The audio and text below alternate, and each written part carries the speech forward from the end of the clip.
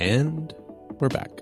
And we're back. And we're back after being, like everybody else, quarantine, pandemic, all that stuff. Yeah. Sheesh, man. We're still here. We're still here. And I'm not on fire. The rest of California is, but I'm not. Yeah, I'm glad I don't live in California now. But how are you, Jody? You good? I mean, let's just pretend like everything's amazing. It's fantastic. Everybody's going through this, but overall, I mean, you're doing all right. I mean, overall, yeah. I mean, your family's good. Family's great. We can drive to the beach. Yeah, it's good. It's good. Smoke is in the air. Smoke is in the air. Ash is falling. The sun looks like the apocalypse is near. Jody lives in California, by the way. That's Jody Livingston. He's a student pastor out in California. I'm Chris Trent. I'm a student pastor in Marietta, Georgia, right outside of Atlanta, and suburb of Dallas. Suburb. Yeah, okay. Inside joke. Listeners will know. Inside joke for regulars will know. It's been a while, but hey, everybody, it's been a while for everything, and we don't need to explain it all. We just been trying to figure things out, but a guy by the name of Dr. Tim Elmore came out with this amazing book called The Pandemic Population, and as soon as it came out, I started reaching out and trying to pull some strings, and we were able to get Dr. Tim Elmore on to come talk about this thing, and it's a ridiculously amazing. So if there's one that we're going to come back on, it's this one. It's amazing. And I would say it's such awesome. a good interview. Jiminy Crickets is good. I would say it's awesome, but I feel like he kind of towards the end you're gonna have to listen to the podcast to understand why you're making that joke. Yeah, you realize that, right? I can't say it's awesome, but it was very, very good. Yeah, the book is great. The book really is good, and I think after you hear the interview, you'll want to hear from this guy. The book's great for a number of reasons that we'll get to. I mean, when you hear the interview, you'll understand why. The content is fantastic, but it's an easy read. Like, it's a compelling read. It pulls you along. It's not like, some books are really, really great and super helpful, but you kind of have to grind through them. This one, man. This was good. No, it's so easy. So easy. So hey, to our youth pastor friends out there, to our longer haulers, man, hang in there. We love you. We're trying to hang in there too, and it's not the end of the world. I believe that. And there's going to be some awesome stuff through this thing, I believe. So hang in there. And we're trying to get back on a regular schedule. We've got a couple things planned. That's pretty awesome. So we're trying to put out some content again and get back after it. So, yeah. Yep. And as always, super grateful for folks who do help us make this happen. Our friends over at YM360. We still have sponsors, believe it or not. YM360 is our huge friends, partners for us in ministry. And man, as always, super thankful for all that those guys do and are working on and putting out. So head over to YM360. They have pivoted really well. Like, they've done a great job pivoting and producing content that's very relevant to what we're going through. Yes. So check them out if you're not doing that already.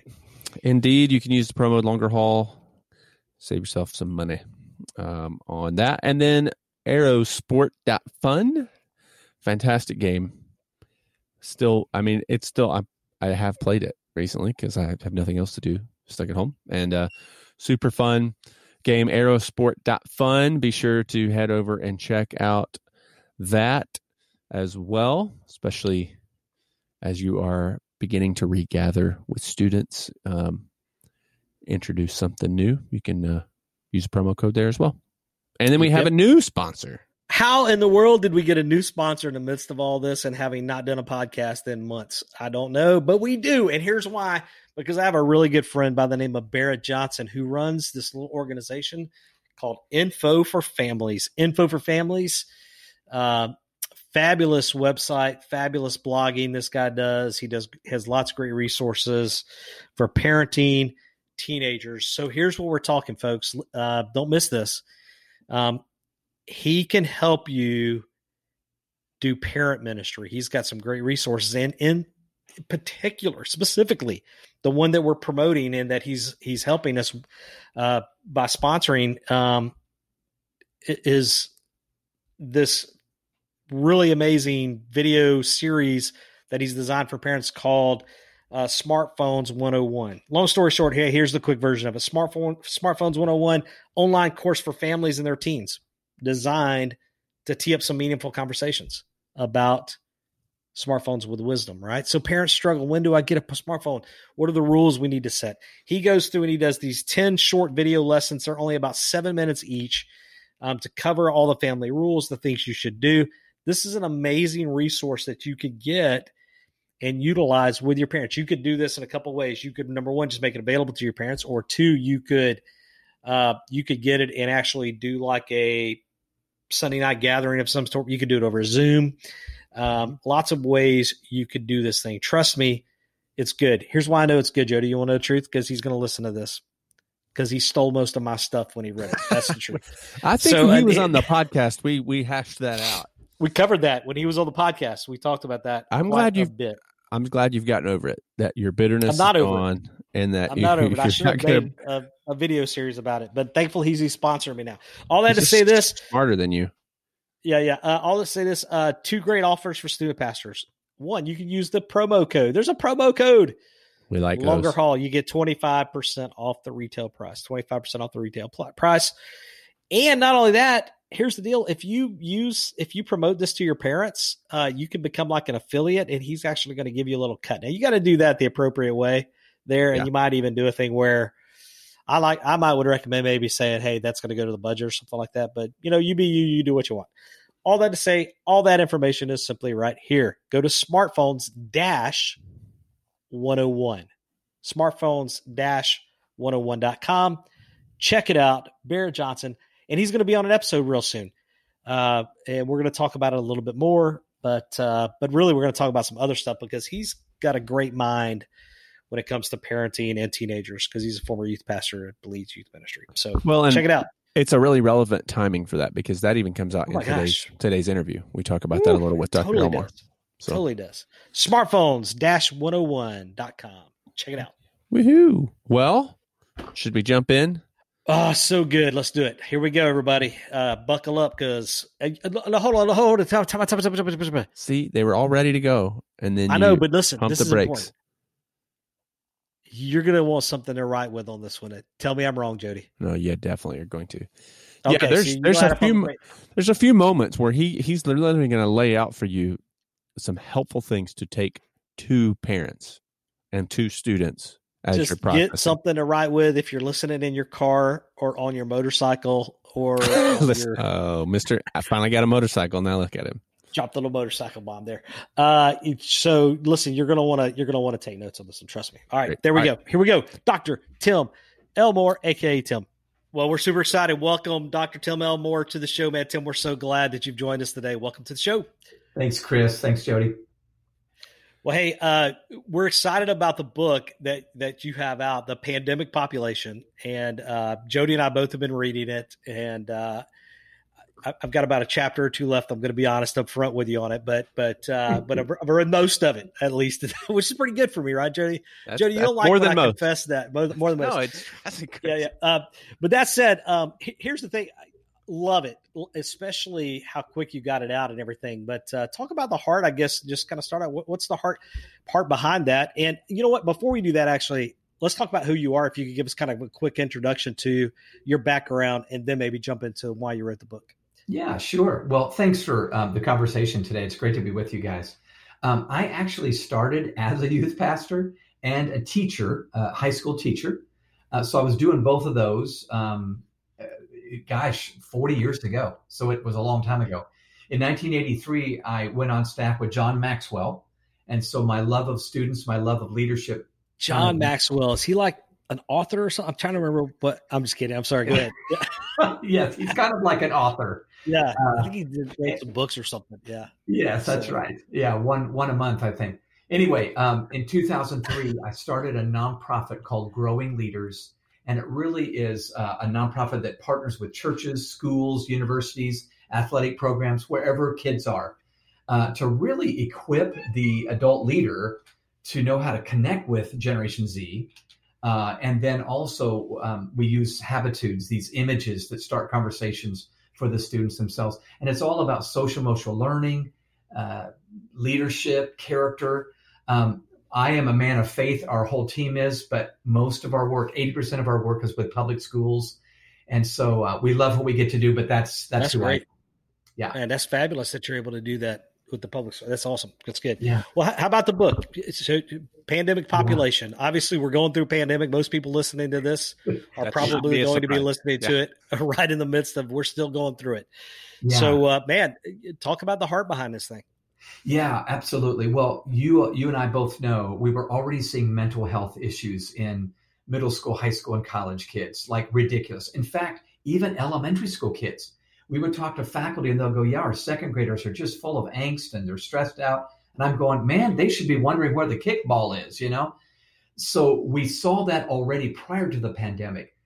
Mid-March of 2020, when we saw that everybody was sent home and we saw what a struggle it was for parents and teachers to manage this remote learning and the virtual graduation, the lack of a prom, all that stuff that was happening. I just knew I needed to just hunker down and do some research and create a resource that would help the caring adults that love these kids but aren't quite sure how to help them navigate. They have to be a therapist right now, Chris and Jody. It's just, it's just a different day. So one last quick note on this. The first thing I did that really prompted the book was I went back and studied history. What did people do in past pandemics? What did we learn from that? What good came from that? And what did the adults do for the kids, as much as we could dig up, that would inform us today? Like, for instance, I interviewed a whole bunch of Great Depression kids. Yes. People that part of the book is awesome. That's like the first couple of chapters. That what you're talking about right now is one of the.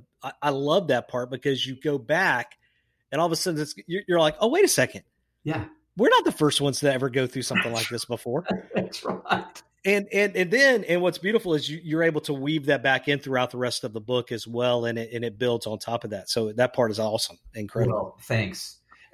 All that to say, I was really catalyzed, I think, to do this book when I found out the adults during that Great Depression led those kids so well. By and large, there were some exceptions, but those kids came out with grit and resilience and a desire to grow and maybe be an entrepreneur. My dad was an entrepreneur. My dad turns 90 this year, and he is a product of the Great Depression, says it was the greatest years of his life, but I think it was because he was led well during that tough time. So my hope is we can do it again today.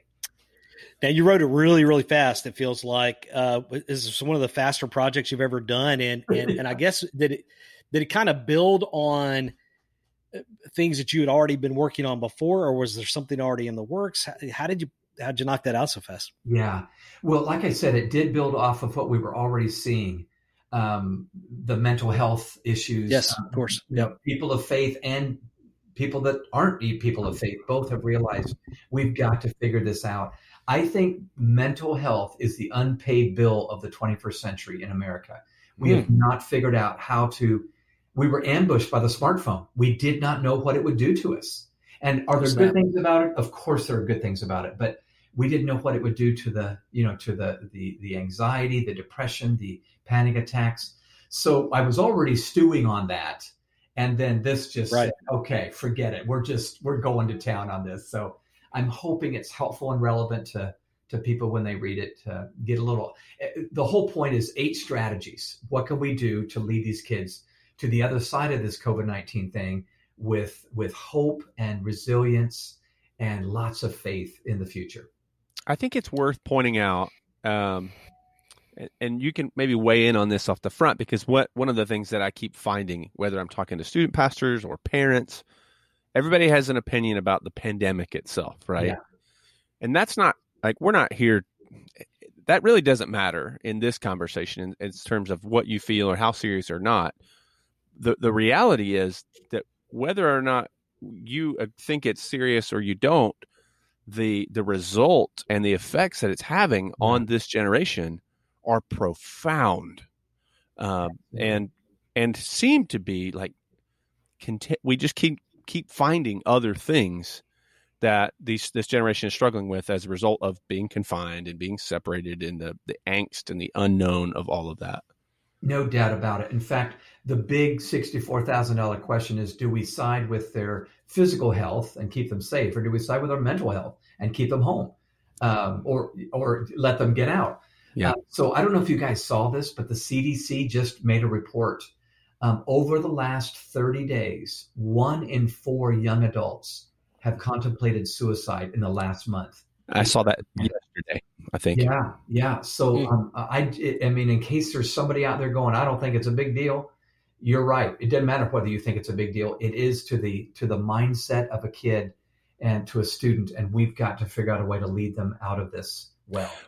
And that statistic alone was staggering. I mean, we already saw that. I think I'd seen previously, 5% of teenagers at any given point were struggling with mild depression. Yeah. And that was before pandemic. Yeah. And so to go, even with that in mind, to where we find ourselves today, it escalated really, really quickly, it feels like.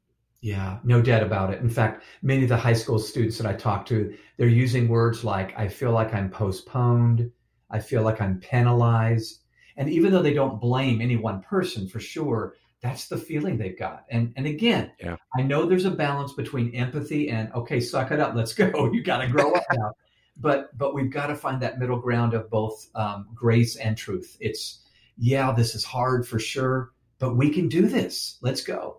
So, so my oldest is a senior this year. Oh, wow. And so we were a couple weeks ago, she said to me in the car, she said, everybody was worried about last year's seniors. They lost their prom, they lost their graduation, but at least they got to go to class. Like exactly. I may end up having nothing. I mean, this may be the whole, and so trying to lead through that as a parent in those conversations is hard. It's hard. Tim, I'm curious what, you did start out, and I think you talk about this a little bit in the book. I'm curious, how would you describe for folks listening what's changed? Because one of the things when you talk about the Great Depression kids, you talk about how they say they didn't realize they were going through at the time, but something's changed. Would you, I felt like you were saying that in the book in the sense that this current generation though is fully aware. Is that fair?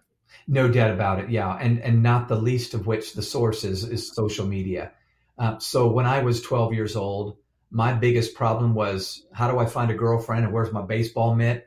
And now they're just aware of the riots in Portland and the fires in California, Jody, and I think it's adult information coming at them so rapidly. And I do believe cognitively they might be ready, but emotionally and socially, I don't know that they're ready. I don't know that their hearts are ready to take in what they're taking in. So we're barely ready, right? I mean, in some ways, we feel like we're barely ready. I mean, the adults, the parents, even in my own, I mean, everybody's struggling. So it's tough. Yeah. You say that a pandemic is a terrible thing to waste. I'm quoting you. Yes. What do you mean by that? Well, it's easy. I think I get it, but I'm just so that our listeners can hear that. Yeah. Thank you for the great question to set me up here. That chapter was all about what if we could see this differently? So we live in a cancel culture, and I think a bunch of our culture in America would like to cancel 2020, just the whole year. I'm so bad. I'm so over 2020. Yeah. But that chapter is all about, let's look at what we could do if we saw this differently. So what if 2020 was a wake-up call for all of us? Yeah. And we're all in a bit of a stupor. When things are going well, we're not on our knees as much. We're not, fighting to find God. And so I tell the story in that chapter. In fact, if you don't mind, I want to tell it now. It's such a fun story. Yeah, please do. So back in 1665, it was the tail end of the Black Death. It was a pandemic that Europe went through for centuries, not decades, centuries. And back in 1665, Isaac Newton was a university student at Cambridge University. He was 22 years old, and this great plague of London, which was part of the Black Death, happened. People were dying. And so Cambridge sent all their students home. It was kind of their own version of social distancing. Well, when Isaac Newton gets home to the farmhouse, he could have just vegged and relaxed like most of the students were doing. But he decided, wow, without Cambridge telling me what to do and driving what I study and how I study, I'm going to do this on my own now. So Isaac Newton just he invents calculus while he's at home during this quarantine that he's going through. We might not have that course had he not gone through this, great plague of London.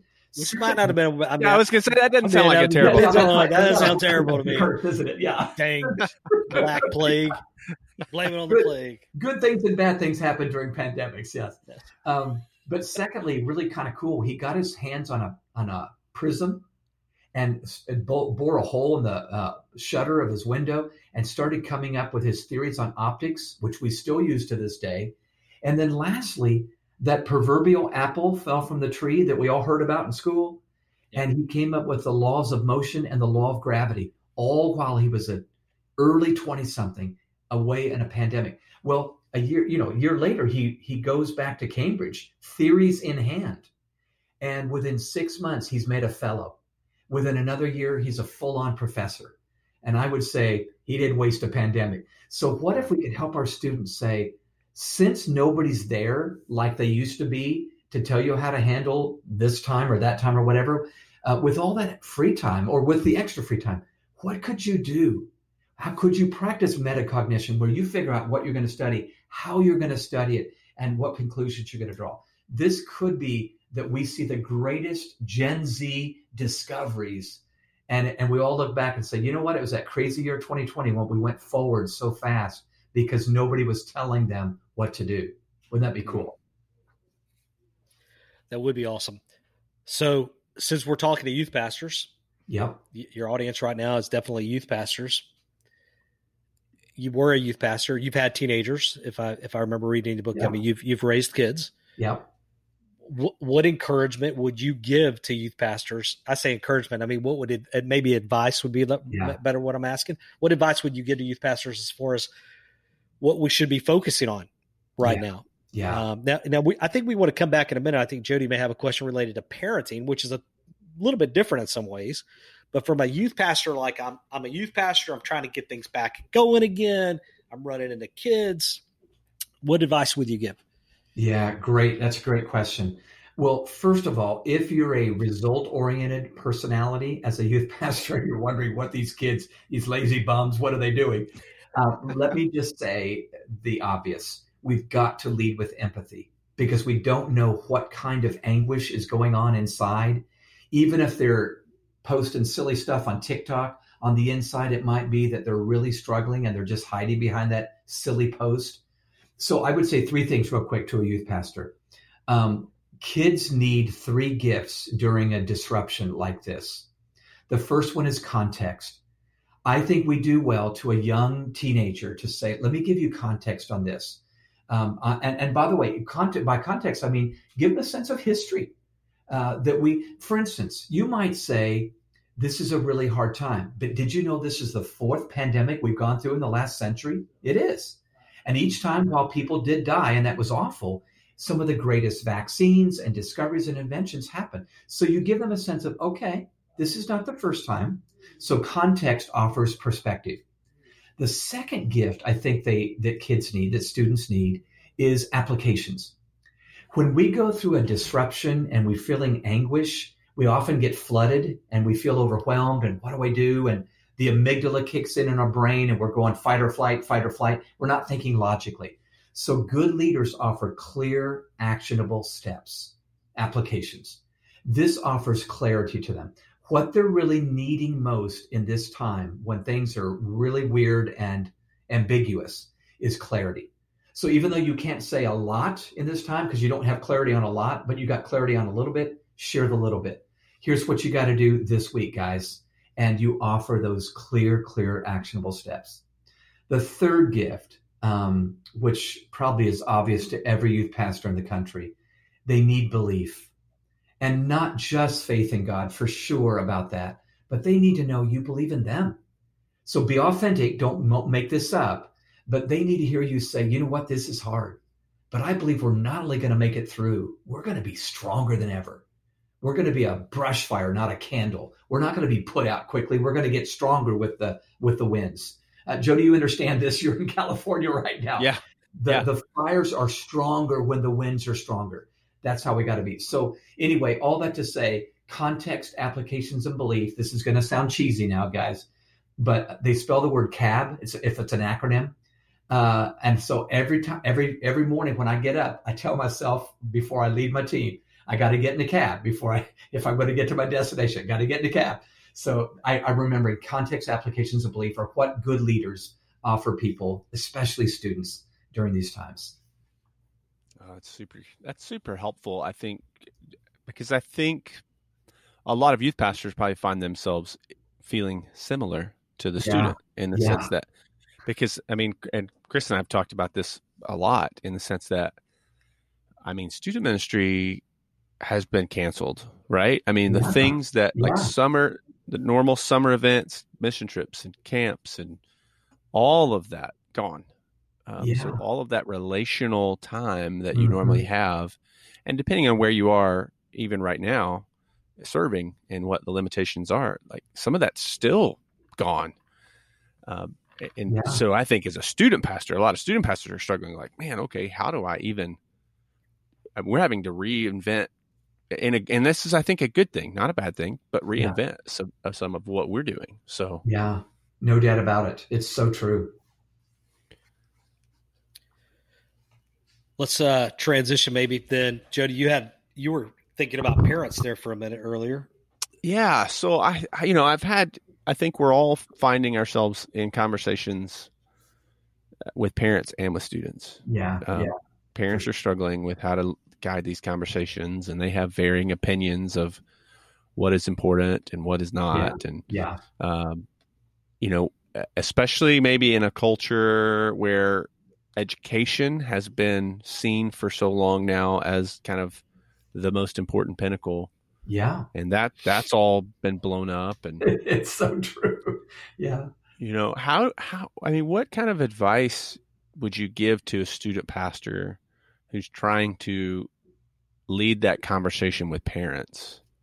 And maybe even to frame that, I even give them like a young student pastor. Yeah. Right. Yeah. So or not a parent probably themselves, or if they are very small kids who's having to really step in now and try to speak to parents who are parenting teens. It's a huge question. In fact, what's going through my mind right now is how divided the high school students or middle school students see the adult population right now. We've got an election year. We got protests going on. People are divided about that. We got a pandemic, and we're divided about that. Should we wear a mask? Should we not wear a mask? So I think it's going to be important for that youth pastor to interface with parents and say, whatever we do, let's come together and have a united front in leading these kids. We're not going to agree on everything, but these students need to see adults get along. I mean, that seems like a fundamental, but to be civil, and sometimes in the church, there's not civility. So that would be big idea number one. We can camp out there if you want, but here's what I would say. Youth pastors, I would share a handful of items with those moms and dads who are probably struggling right now themselves emotionally, and maybe their venting comes out on you because they're not quite sure what to do. So here's a handful of ideas that I think are really, really helpful for moms and dads that you might share. Feel free to steal. Number one, always cover personal items before work items. During a time where they're doing remote learning, or they're still kind of feeling weird and strange about this pandemic, I think if they know you care most about their personal well-being and you're voicing that, they'll get to the schoolwork, they'll get to the homework, they'll get to the chores that need to be done. But personal before work. With my team, I've got a team of a bunch of 20-somethings and 30-somethings. I've got to lean in and say, are you guys okay? I just want to make sure you're okay. And I need to mean it. But if I do that, I think they're going to lean in and say, okay, thanks for caring for me. Now I'll care about the work that needs to get done. Hope that makes sense. Yeah. Secondly, I think we need to have hard conversations before easy ones. So this is counterintuitive. Whenever we got good news and bad news to share, we always want to jump to the good news first because, we want people happy, not sad. But I think we need to say, let me share the hard stuff first, then go to the easy stuff. Let me tell you what happens in high schoolers if we don't do this, especially skeptics, and they exist among adolescents. Start thinking you're a spin doctor. If you're not sharing the hard stuff, they're going, what are you hiding? You're a spin doctor here, So I think jump right in and say, listen, guys, here's the deal. We have more infections this month. What we need to do is XYZ, ABC, but do the hard. Then you get to go to the easy stuff. I tell you who's actually done this well is Andrew Cuomo, the governor of New York. If you remember when the pandemic broke in April and May, he was on the air nationally because New York was struggling so much. And while I don't agree with everything Andrew Cuomo does, he handled the press conferences so well because it was hard before easy, hard before easy, hard before easy. And he really became across believable. We've got to do that too. Last thing, big picture before smaller details. So very often we as youth, student pastors or parents are just jumping into the details and we get all frazzled because the details aren't being taken care of. I actually think your kids need to see the box top to the puzzle before we give them the puzzle. So they're wondering where their piece fits. But if you'll say, hey, let me show you the box top, and you show them the big picture, here, there's that context thing again. Then you can go back and say, all right, here's where your puzzle piece fits in. So personal before work, hard before easy, big picture before smaller details. I think that's the best way to lead a young human that really needs to be led well right now. Now, younger, longer haul listeners, listen, folks.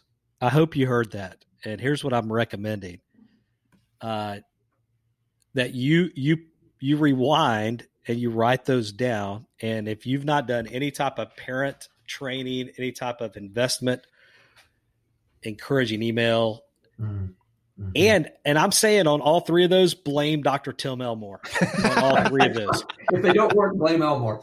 That's right. I mean, if you're old enough that you can get by saying it, great. But I'm saying but say, hey, I was listening to this podcast and he talked to parents and these are the three things he said. Thought we could have a conversation about these three things. And there's a training for you right there and a way that you can encourage, especially if you're one of our younger listeners who does not have kids yet or has not raised teenagers yet. Yeah. That would be an opportunity for you to share that. That's really good stuff. Whew, gold. You mentioned a bit in the book about your messaging to your kids and kind of questioning or when you're communicating to your kids. Okay, there were some questions you brought up about how to evaluate. Are you communicating clearly? Are you communicating healthy things? Like, I don't know. Do you have some suggestions or some guidance even in those, or maybe even just those questions might be enough for the folks who haven't read the book? Sure. Yeah. Well, I'm not remembering if I put this in that section of the book, but I really believe if I'm going to lead well, I've got to be a listener first. So I got to listen, empathize, and guide. Listen, empathize, and guide. So I think our best conversations with our young people is going to be that flow. Which, by the way, is hard for me because I want to talk. Can you tell I like to speak? But I bet you every student pastor out there is liking to speak. Yeah. And I'm saying maybe you need to not speak first, but listen first, and then feel with them, and then say, okay, and now I hope I've earned the right to offer some guidance. So here's a couple of thoughts. And Jody, I'm not sure if this is what you're looking for, but here's the things that are going through my mind. One is I think we need to make a habit of talking about the silver lining. My mom was so good at this whenever we went through hard times growing up. We didn't go through a pandemic. Well, we did. In 1968, I was in the third grade and the Hong Kong flu broke out. And it was a pandemic. But by the way, get this. It didn't even make the front page of the paper. It was a global pandemic. In fact, it was fascinating reading about that because I had never heard of the Hong Kong flu. Yeah. No, me either. And I was like, what? We didn't, because the medical profession handled it, not the politicians. And we made our way through it. And we came up with a vaccine. But think about it. I mean, Woodstock happened during 1968 to 1970. I can't believe 400,000 people were partying together in New York. And that's just crazy to me. But anyway, back to my mom. Make a habit of talking about the silver lining. So one of the things my mom did, she would listen when I would complain or mope or, whatever. She made sure I felt heard. But she was so good at saying, now, that's a dark cloud, but there's a silver lining. And she would point it out. Now, a teenager is going to go, oh, yeah, that's whatever. But I think if we do that enough, and it is a habit, we'll condition their brains to do it for themselves. And to be able to, by the time they turn 18, 19, 20 years old, they're finding silver linings. We've got to do this. Here's another thing I would say. Parents out there, break down their hardships into digestible bites in their minds.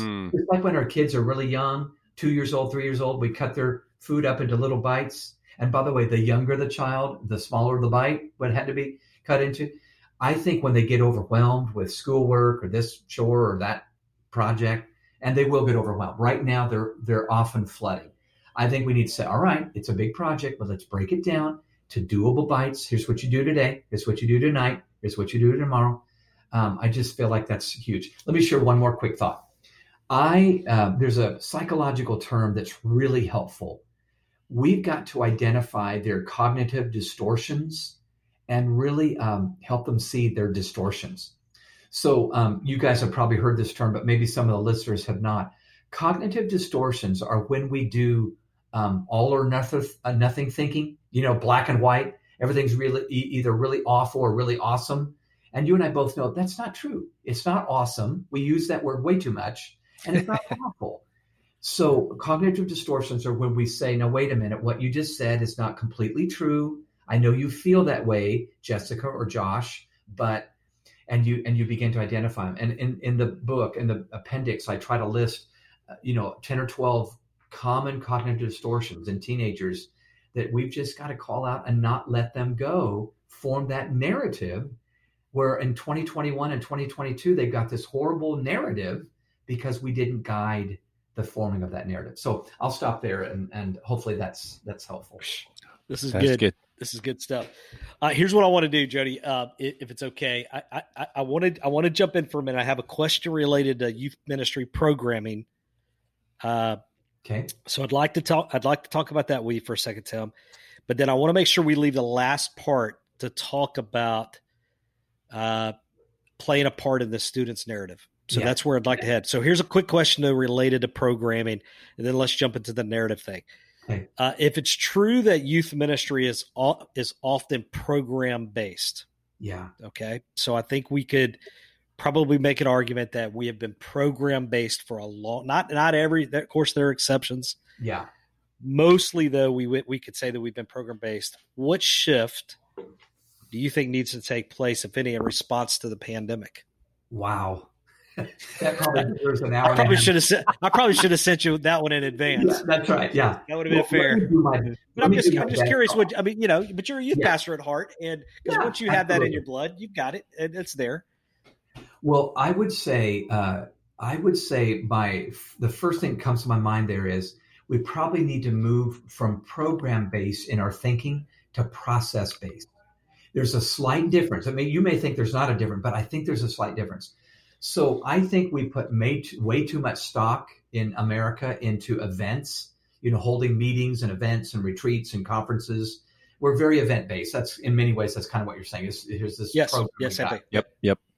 But if we're process oriented, it doesn't mean we don't need events. I think events are helpful. They catalyze thinking, and maybe we have a prayer conference and we go, oh my gosh, I ought to pray more. That thought is catalyzed.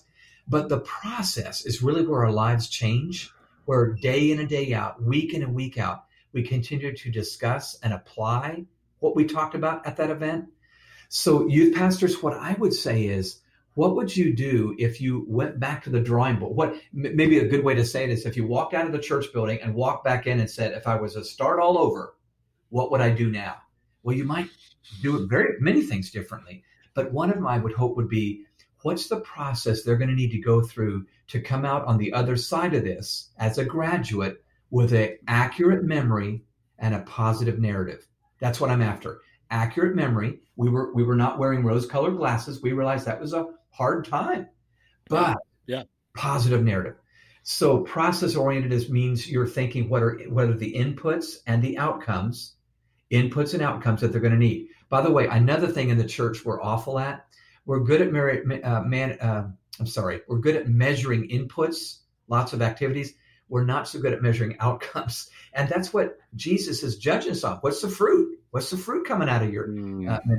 So I think we need to do that. So that would be what I would say. Process. What's the process they need to go through to grow? Good. It's great. Well, you really do talk a whole lot about students that ultimately, I feel like one thing that just kind of is sprinkled in throughout the entire book is this idea of the impact we can have on a student's narrative. Yeah. As we kind of start to wrap this thing up, what is your heart behind that? And what would you say, what would you want to leave with youth pastors when it comes to the potential impact that we have on their narrative? Yeah, thank you for asking that question, by the way. It's huge. It's really the biggest idea, I think, that I tried to add in the book. And I don't know if I did a good job, but I tried. So let me tell you what was sparked and then what I think we can do. So my family had a little reunion some years ago. And I was with my sisters. We're all full-grown adults, in fact, older adults now. But we were reminiscing about our childhood and the memories we had. So on vacations, boyfriends, girlfriends, all the things that stood out in our memories. But what I noticed from those conversations was my sisters and I had some very similar memories, but many different memories. Even though we grew up in the same home with the same parents, eating the same green beans, very different memories. For instance, my older sister and I have extremely different memories of my father. And that triggered some research on my part. I read a couple of books on the scientific research on memories. You know, memories are not accurate. They are reconstructed. We think they're accurate. But you know the story we've all heard about Uncle Joe who caught that fish that was 10 inches long and by 10 years later it's 10 feet long, that sort of thing. Yep. Our memories are reconstructed. They just are. So if that's true, our kids are going to come out of this pandemic with a memory. And I'm thinking if they come out without any guidance from us and it's just negative and, negative. Yeah. Just not faith, not hope. Just that was, I'll never recover. I'll never catch up. This was awful. I was penalized. While you could make an argument for that, I don't think that's biblical. So I think the best leaders are going, okay, you're going to have a narrative when this is all over. You're going to remember it. Let's let the memory be accurate. So I would suggest, here's my first suggestion, everybody, make a pro and con list. Sometime at your youth meeting or Zoom call, make a pro and con list from the pandemic so far. And make sure you do pros and cons. So the cons will not be hard. Everybody's going to say, oh my gosh, this sucks, but make some pros. So when you do the cons, everybody's going to say, well, he's being honest with us. He realizes there are negatives. But when you do the pros, they're going to begin to see, oh my gosh, yeah, that's true. That happened and that was a good thing. So now we can capitalize on what the Holy Spirit's trying to do during this pandemic. So once you've done that, I think it's important to begin to tell stories from past generations who did take a horrible disadvantage and make it an advantage. Like I mentioned, Isaac Newton. Okay. So you can Google those. And I even put some in the book, stories from people that went through tough times. But here's how we need to end up. We need to end up leading these students with high expectations and high belief. Now, here's the importance of that. High expectations has been proven ever since 1968. Dr. Robert Rosenthal, psychologist, whenever kids are led by a teacher or a leader who has high expectations, they tend to perform better. That makes sense, doesn't it? The kids respond to the expectations of the leader. But since 1968, we've learned that high expectations alone aren't enough. In fact, sometimes adults might level too high of an expectation and the kids start getting paralyzed emotionally. It's that tiger mom that says, you'll never eat dinner unless you master the violin or something like that, the kid just spirals down. So here's where belief comes in. When we begin to articulate, I do expect a lot and I believe you can do this, we have a powerful combination. And by the way, can I just say the obvious? Don't we see this in Jesus? When he meets the woman at the well or the rich young ruler or whoever, high expectation, kind of harsh, high belief. Oh, that feels good. So let me give you a phrase, listeners, that you can use. Some Ivy League schools, Harvard, Yale, Princeton, got together and they were researching teacher feedback on middle school students. Okay, teacher feedback. So the students had turned in an assignment and then the teachers handed it back with some notes on it in red ink. Never fun. But they were trying different responses to see what would elicit the best effort on the part of the students. The phrase that was number one, that was so good that the researchers said it was almost magical, was this simple phrase. I'm giving you this feedback because I have high expectations of you, and I know you can reach them. Hmm. Now, you see the high belief and high expectation? I'm giving you this feedback because I have high expectations, and I know you can reach them. They said, especially for male students, the effort went up as much as 320%. It was crazy. In fact, males of color, they had never had a male say something like that to them. So I'm just saying, I'm sorry. The words are not magical, but the thought is so Christ-like and it's so magic. And I think the only way we're going to make it through this pandemic with a good attitude is that we say, I so believe in these kids and I expect them to come through. And I'm going to give them assignments that match that expectation. So I'll stop there. Whew. That's good. That's good. No, it's really good. I was even thinking as you're talking. So my second daughter, I have 4 kids. My second daughter, when she hit junior high, she kind of breezed through elementary school, got to junior high, and was struggling a bit early in 6th grade, and not failing by any means, but just not living up to what everybody kind of felt. And so we had a teacher conference with one of her teachers, and he said, Anna's grades are fine, they're okay, but I know that she can do better. Yeah. And so he literally sat there with her and said, I believe in you and I can see that you're able to do more. And so I'm expecting more of you because I know that you can do it. And I've thought about that conversation a lot the past few weeks, because now as we're sitting here in this pandemic, she's thriving. Wow. And now I'm looking at my 11-year-old son who's struggling, similar age. Yep. And thinking, gosh, what a pivotal moment that was. And I had not really, even this conversation right now, you saying that just, emphasizes to me the importance of that moment in my daughter's life from that teacher. And I don't know that in the church specifically, we do that well. Yeah, I think you're right. Can I volley back on that? Yeah. I think you're spot on. I think we either do one or the other. We're either really harsh and these kids are lazy slackers, or we're just, we just have compassion and we don't expect much. So we need to be velvet covered bricks. Velvet covered bricks. That's one of our habitudes, the images that form leadership habits and attitudes. So youth pastors, parents listening, velvet on the outside, grace, belief, attention, acceptance. I know, but inside brick, because I believe in you, we're going to expect a lot of you. But that velvet brick is exactly what Jesus was, exactly what we need to be, especially in this time of disruption. Yeah. Man. Well, Tim, thank you so much. I know we could talk forever about this, and the book is good. So good. So good. If you've not yet grabbed the book, I can't recommend it enough to you. We'll put a link for that in the show notes so that you can find it. If folks wanted to follow up and connect with you or find you or other things that you've done, where's the best place for them to do that? Yeah, thanks, Jody. The easiest and simplest way to find me and our work is growingleaders.com, growingleaders.com.